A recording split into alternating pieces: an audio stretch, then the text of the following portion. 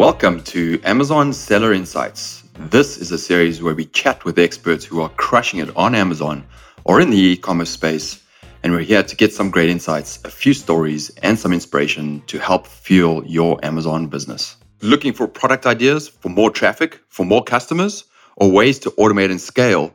Our exclusive partnerships with Amazon.com and Alibaba.com, integrated with our data-centric software toolset, will help you hit your goals.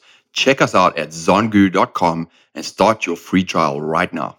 If you'd like to check out the video version of this episode, don't forget to go to YouTube, go to Seller Insights at Zonguru's channel, and that's Zonguru with a Z.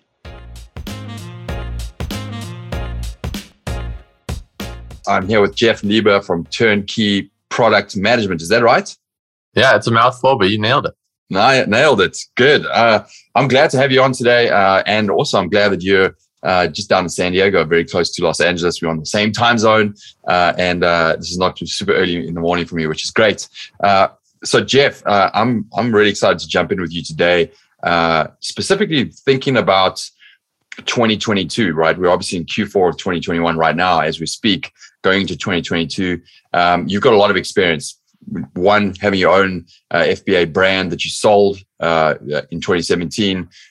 You've got obviously Turnkey Product Management as an agency handling big brands. And there's been such a massive development in the last probably 6 to 8 months with regards to Amazon products and brands and how to really scale them. It's going to be really interesting to get your insights into terms of what's working, what's not working, and really setting up for 2022. So very excited to have you on. Thank you, Jeff, for joining today. Yeah, it's an honor to be on your show. Appreciate it, man. Yeah. So let's do the quick 1-2 background story of Jeff Lieber. And how you got into the space and a couple of minutes just how you got to where you are today. Yeah, sure. So basically, I was working a 9-to-5 job out of college. It was a good first job out of college. Did that for 5 years doing consulting. And then I always wanted to try to start my own business. Didn't know what it would be. I was on all the marketing and entrepreneurship lists, as a lot of us were, and, buying courses and not doing anything with them. And then I saw the Amazon business model and some trainings there. And that business model just made sense to me. It was like, yeah, I mean, if you can find an awesome product and buy it for X and sell it for Y and make a margin, then, and that could be fun. It made sense to me, felt real. And so I went for it. Took about 6 to 9 months to figure it out and choose my first product. And I bought a 20-foot container out of all products under the sun. I chose puppy training pee pads, those things that little squares that. Yeah. I don't know if if I could do it over again, I don't know if I would have picked that one. But to buy a $20,000 container as your first order, that was not the wisest choice. But I didn't know what I was doing, and I just jumped all in and kind of wanted to go all in and be like, I'm just even if I lose money, I'm going to learn a lot. And it took almost a year to sell through that container, but it did sell and didn't make any profit in the first year. But then launched a couple more products, some car seat covers and, just more products, and then formed a partnership with my friend's dad. He invented this really cool 100-foot ring launcher dog toy, which is awesome, called the Hurricane. And so I helped him to do a Kickstarter and launch on Shopify and Amazon. And, that was a good learning experience. And, so then ended up, selling, having success with those brands. And then my friend from college, he invented some bottle opener sunglasses, which are really, really handy and cool party trick. And they were having great success on Kickstarter, Shopify, but they were not doing well on Amazon. They were trying to do it themselves, but just didn't have the time and weren't seeing success. So they asked me for some tips, asked me to do it. They offered to pay me to do it. I was like, sure, I guess. And so I started doing that and grew them to 6 figures pretty quickly on Amazon. And then they referred a few friends who were for free to a few friends. And then all of a sudden I had all these things that I just mentioned, managing all of it at once with a very small team. And all I wanted was my 9-to-5 job back. So I was like, well, this backfired a bit. And so then I decided, as a life decision, I need to focus in what do I like doing the most? What do I want to do? And I really enjoyed working with other brands that had awesome products. I wasn't a great inventor or idea of product person, but I loved Amazon. I loved marketing. I loved PPC ads, all that good stuff. So I ended up selling out of all those businesses and selling them, within a matter of a year, which was great to get, that cash, and then moved on to named the agency officially Turnkey Product Management, and hired my sister, hired my cousin, and hired some of their friends, and just kind of grew a scrappy bunch of awesome team members. And now we've got over 23 team members at Turnkey, and working dozens of niches, and I've had a lot of success with other brands on Amazon. Cool story. Cool story. I think the theme there is just this willingness to learn, go all in, try things and just progress, right? And I think it's interesting because there's so many similarities there with people who are starting on Amazon, and thinking they have to have it all figured out before they really just jump in, and it's really about just jumping in, and you'll figure it out as you go as well. So super cool, man. Congratulations. And, there's some really big wins there, obviously growing your first few Amazon businesses and then selling them, which is a massive milestone for any, entrepreneur. And then obviously starting the agency and growing that to a full-fledged business right now. What kind of clients do you have as part of the agency right now, in terms of you're not specific niches, you don't have to reveal that if you don't want to, but more the kind of size of what they are, just to get an insight on how the playing field is and how it's changing around brands and what's happening in that space. Yeah, sure. Thanks. As far as that goes, I mean, it ranges quite a bit. Basically any physical product brand. We're not doing books. We're not doing things like that. But physical product brands. And as far as size, the most ideal client, they tend to be between. They're already doing $1 million and $10 million a year. As a business as a whole, maybe they're on Shopify, Amazon, maybe some retail, etc. So that's the super sweet spot, where we can really help them, because they've already proven that they've got a great product and got a bit of an audience or something that we could work with. So that's our super sweet spot, where we can really quickly, add some firepower to the mix and scale them quickly. But with that being said, we've also worked with some brands that, started out at much smaller levels, or they were just launching, but they took it very seriously. They treated it as a serious business. They understood brand building and building an audience and all of that. And so those clients that maybe started from zero, but they really went into it with an aggressive mindset and understanding the principles that need to happen. And so we've been able to take some from zero to 6 and 7 figures, within a year or two. But that's kind of hopefully answers that. Cool. So there's a few things I think we want to cover right now, which is a little bit of what's working right in 2021, and then develop that conversation to what are the insights and things to focus on in 2022. So I want to get to that in a second, but maybe on the what's working side, that specific use case of you saying, hey, we're taking some brands that are zero or not doing wonderfully or just started, right? And then growing them to 6 figures. That's obviously a really, really cool insight, which is very applicable to a lot of our audience, which are hey, I have a brand, maybe it's flat, maybe I just launched. How do I scale that? So what's working around that? Or what's the secret sauce there in terms of the consistent improvements to get them to 6 figures at least, right? I think that's a huge milestone for a lot of listeners. Yeah, sure. So number one is obviously picking the right product niche, making sure that you're checking, the Jungle Scouts, the Helium 10s of the world, and Zone Gurus of the world, to make sure that the niche is right? The number one seller in that space should be, selling at least say $250K, something like that. What's sort of your barometer of what you think is a worthwhile niche? I just want to pause and ask you real quick. Yeah, I think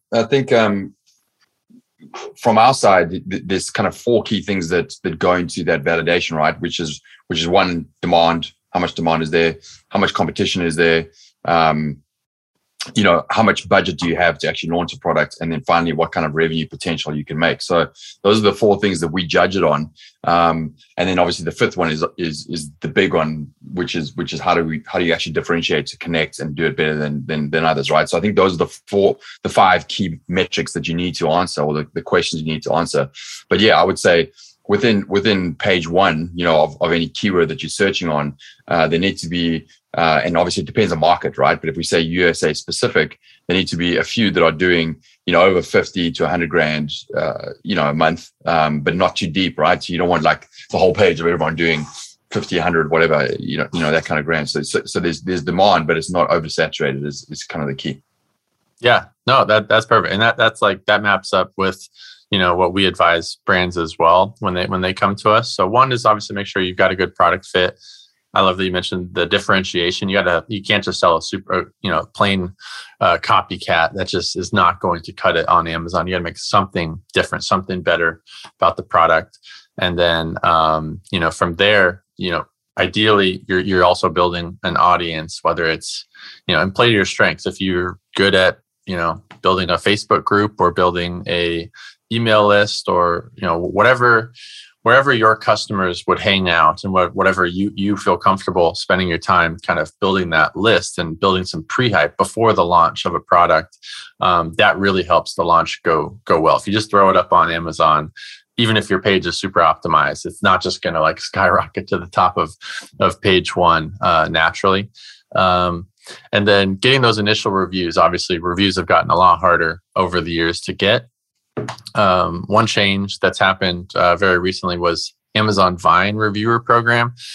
In actually this month, we're recording this in mid-October, so it's this month that it's changing, where it used to be free, but now that I believe they're charging $200 per product, which I think is still absolutely worth it. And that's a great way to get you, basically it'll help you get your first 30 reviews on a product. So that's a great place to start. To get those reviews, because you need that social proof, and it's hard to get. And Amazon tracks things like you don't want to have, if you live with your parents, for example, you don't want to have your mom and your dad and your little brother buy your product and leave you 4 different reviews. Like that's the fastest way to get you suspended or banned, because Amazon tracks the IP addresses. So the immediate friends and family where you're sharing Wi-Fi is not a good idea, for sure. And so yeah, getting those reviews. But again, that's where if you have an audience off of Amazon that you help build, even if it was only 100 people or 500 people, whatever you have, if you communicate with those customers off of Amazon, that can really help you to, ask for honest product feedback and, get some true honest feedback, and then ask them, hey, like, would you mind also just putting that on Amazon? We just launched and we need those reviews to, help compete against the big brands. So yeah, so once you get that, and then the other thing, obviously, is you really need a well-optimized page, which, obviously the basics of using all the image slots and great sales copy, nice A+ content, and then videos has become a lot more beneficial and important and prevalent on Amazon. A lot of our clients that come to us, that like some of these guys are doing $1 million, $2 million a year, and they still don't have video on all their product listings. And so that's one of the lowest hanging fruits that we see to just add to a listing. Even if you just want to throw together like a slideshow video, if you don't have much of a budget to do it, like any sort of video, like customers will watch it. They like seeing the video, and you can communicate more about the product or demonstrate it, how it works, the benefits, all that good stuff. So video is really, really powerful. And then Amazon PPC ads is the other engine that you want to launch after you get at least 3 or 5 reviews. That's usually enough to kick on the ads, because Amazon's ads they can be so targeted and give you that initial traffic. And that's a lot of what we do as well with our clients, is we manage the ads for them. Hey, if you want to connect with us on social channels, check us out at ZonGuru for Facebook, Instagram, LinkedIn, and YouTube. Check us out right now at ZonGuru. From your perspective, right? When you, let's say, instead of launching, a brand, someone's come to you and they're like, "Hey, we're doing sales on Amazon," and you take it on and you say, "Okay, cool. We're gonna work on it, optimize it, scale it, right? From those different strategies and tactics and channels, right? What do you believe to be the most impactful on helping to truly drive sales from your experience across the various accounts that you've worked on? Obviously there's on-page optimization, which is listing, images, video, and then there's paid, right? Paid channels, and then there's off Amazon traffic and strategies around that. When you look at a business and you're like, okay, we need to scale them, and you start doing all of these pieces for them as turnkey product management, what would you say is the ones that are the most impactful on driving the revenue and sales? Yeah, I mean, from our side, what we see is Amazon pay-per-click ads is absolutely a big driver of it. And then once we start seeing some success with the PPC ads, then we'll start launching Amazon DSP ads, which is, for those that don't know, it's still owned by Amazon. It's just Amazon's sort of a different, ad platform. It's more of a display ad type network called demand side platform. And those ads can also be, and there's less competition over there. Not as many sellers are using those types of ads. And there's a lot of different cool stuff that you can do with those ads, like just really extensive, like retargeting windows. And you could follow people around even when they're off of Amazon, browsing on their phones on other websites or on other apps. You can be, showing retargeting ads to them off of Amazon. So the Amazon ads realm, I think, is like, if you can dial it in and be profitable, we can keep scaling that. And that's a really predictable way to grow. Obviously not the only way to grow. Ideally, you want to have multiple traffic sources that are making an impact on the sales. You mentioned the conversion. If you don't have a high converting page, all the strategies in the world, all the fancy ads, perfect, whatever, you have such a low ceiling on where you can go, or you might fail if you have a crappy low converting page and no reviews. So you really need to build that foundation first before getting fancy and contacting big influencers to send traffic and blah, blah, blah. Like, all those things are great, but you got to have that foundation first.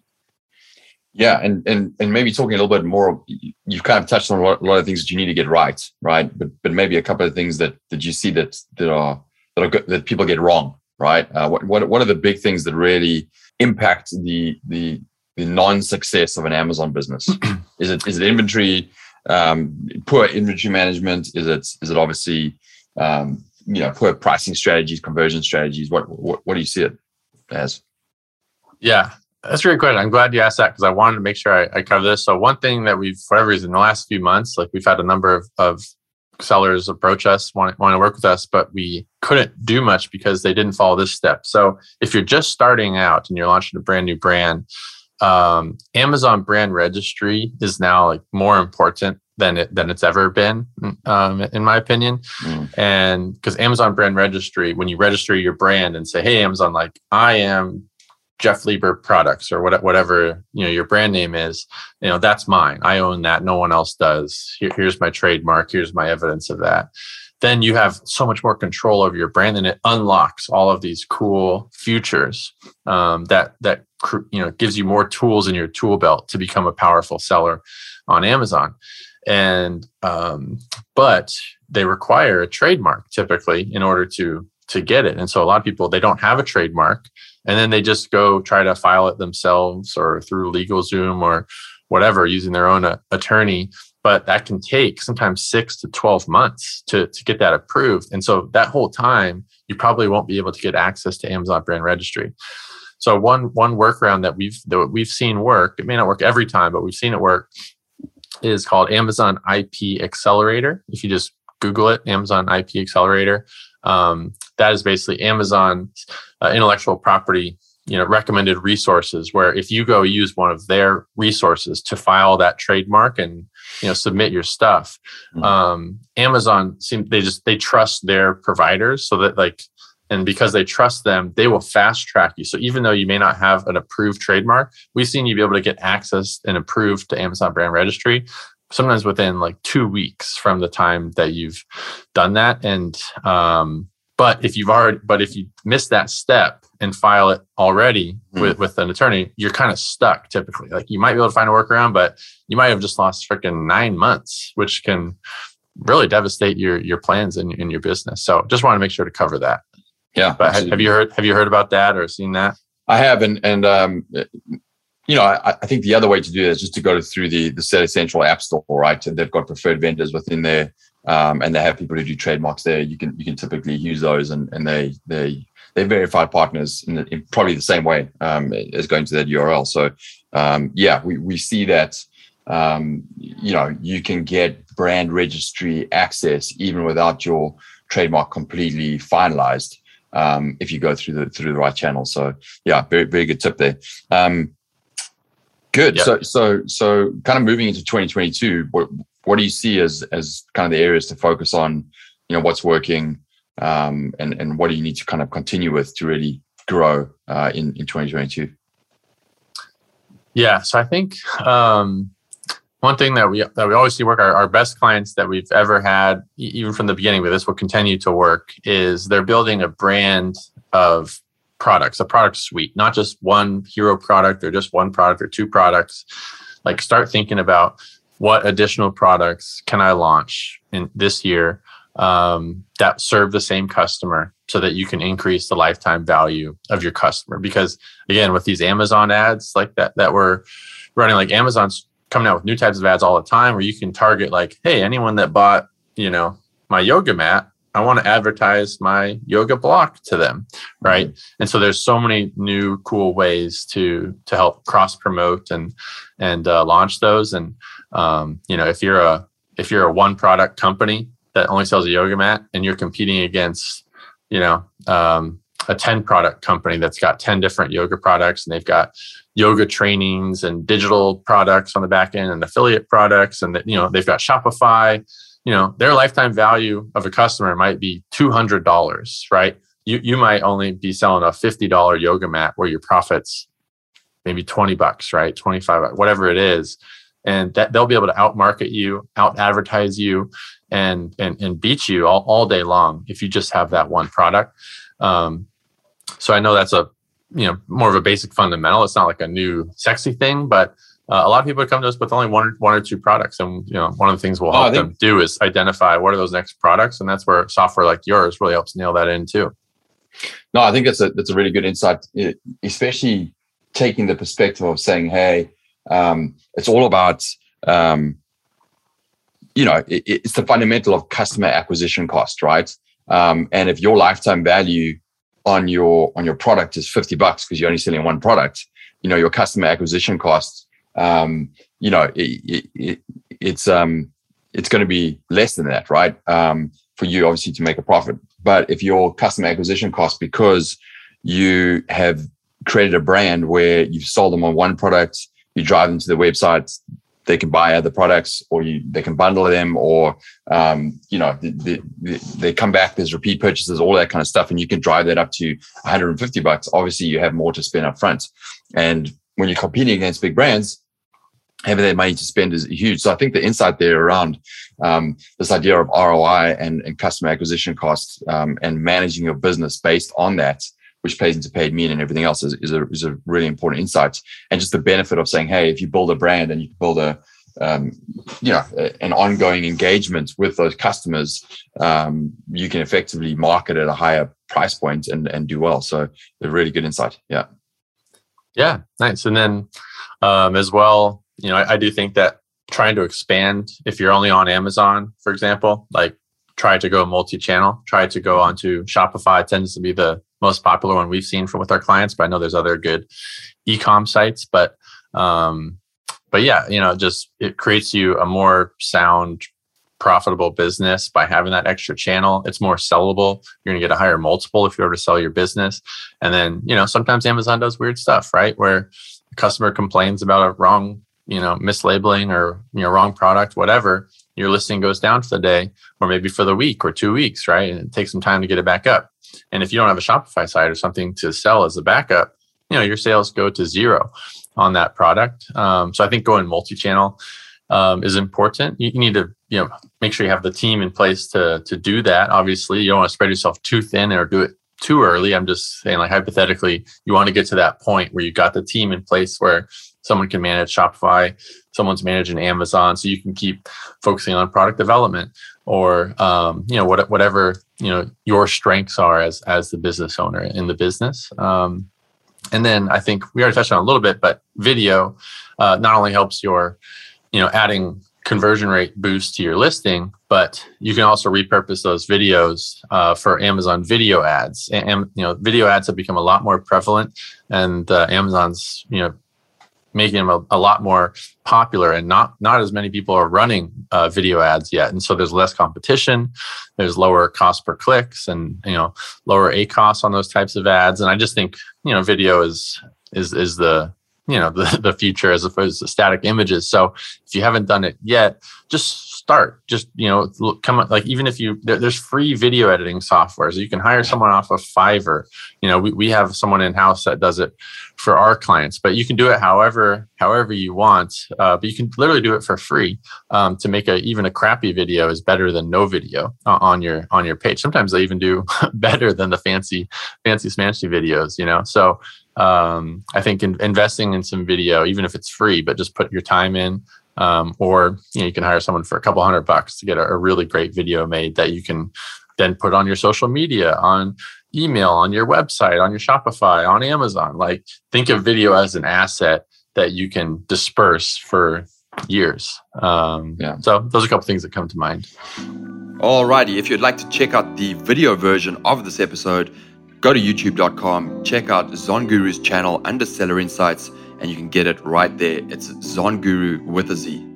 The last one I'd love to touch on a little bit is, and I don't know if this is covered in turnkey product management, but inventory management from a I think that's one of the biggest pinch points of 2021 is obviously supply and demand, getting, we know outside of Long Beach right now, there's gazillion shipping containers just waiting to come in. There's this big Christmas pinch that's upcoming. What do you see as kind of some key aspects of inventory supplier management that are critical to get right and something to carry over into 2022? Yeah, this year has been crazy for our clients. Everyone's feeling the effects of the supply chain. We've had a couple of clients that simply, their suppliers got bottlenecked and they ran out of inventory and or shipping delays, all these different things. And so we've had some clients have to pause, with us and say, like, we're out of inventory and I don't know when we're going to get it back in stock. So we have to pause. So we've actually lost some clients, hopefully just temporarily. One client actually went out of business. They chose just to cease operations because they were tired of trying to figure it out. At the end of the day, if you don't have inventory to sell, your sales are zero. And so as far as inventory, we could talk for an hour on that, but you could but talk with your suppliers, like over communicate with the suppliers, try to build that relationship. When I had my own business, I actually visited my supplier in China and went to the Canton Fair. And, that was when that helped take our relationship next level. I got better prices, but now with COVID, it's obviously a lot harder to do that. But even just like getting on a call with them, like asking to speak with the owner or whoever, higher up people there, just to build that relationship, show them like, hey, we're working together. I want to grow. What can we do? Like, try to really treat them with respect and reason with them and say, what can we do to make sure we don't run out of inventory? If you are coming from China, Chinese New Year's coming up, Chinese New Year's coming up, right? Where they basically shut down for a month. I think it's in February, right? And so you need to forecasting your inventory is a critical part of that. And, so using, whether you use software or spreadsheet or whatever you use, that's where some of our clients, we've helped them to project their inventory and look at the sales trends and, Q4 is our biggest quarter. Okay, well, we need to, how much more do we need to order? Is it typically a 50% bump, so really like getting that dialed in and because if you run out of stock, out of inventory, it's not just your sales go to zero, but your momentum on Amazon gets down to zero, and you can fall off of page one if you were there, and you may not come back for a long time. It doesn't just put you right back where you left off 3 months ago when you get back in stock. So just really making sure someone on your team or agency or whoever is working with you, or you got a really great software that can project inventory by SKU. And if you're on multiple channels, it's even harder, but you have to have someone doing that, right? How many do we need for Shopify? How many do you need for this? What if we're doing a Black Friday deal? What if we're doing, a New Year's sale? You need to forecast those things. And if you don't like doing it, you need to hire someone to do it. But I'd like to hear if you have anything else to add to that. Yeah, I mean, I think it's interesting that you went straight to relationship on that, and it's something that I've always kind of spoken about, right? Which is treat your supplier as a business partner, to obviously mutually get to a specific goal rather than just a supplier, and have no respect for that relationship. And I've had a few conversations this side of the year on both sides. Some people going, "Hey, John, thank you for that." Like, some of those critical things that I did when I launched my product, like going back to them and saying, "Hey, instead of fighting on price, saying, hey, if I give you a little bit extra, what could you do more?" And changing that relationship around so they truly see it as like,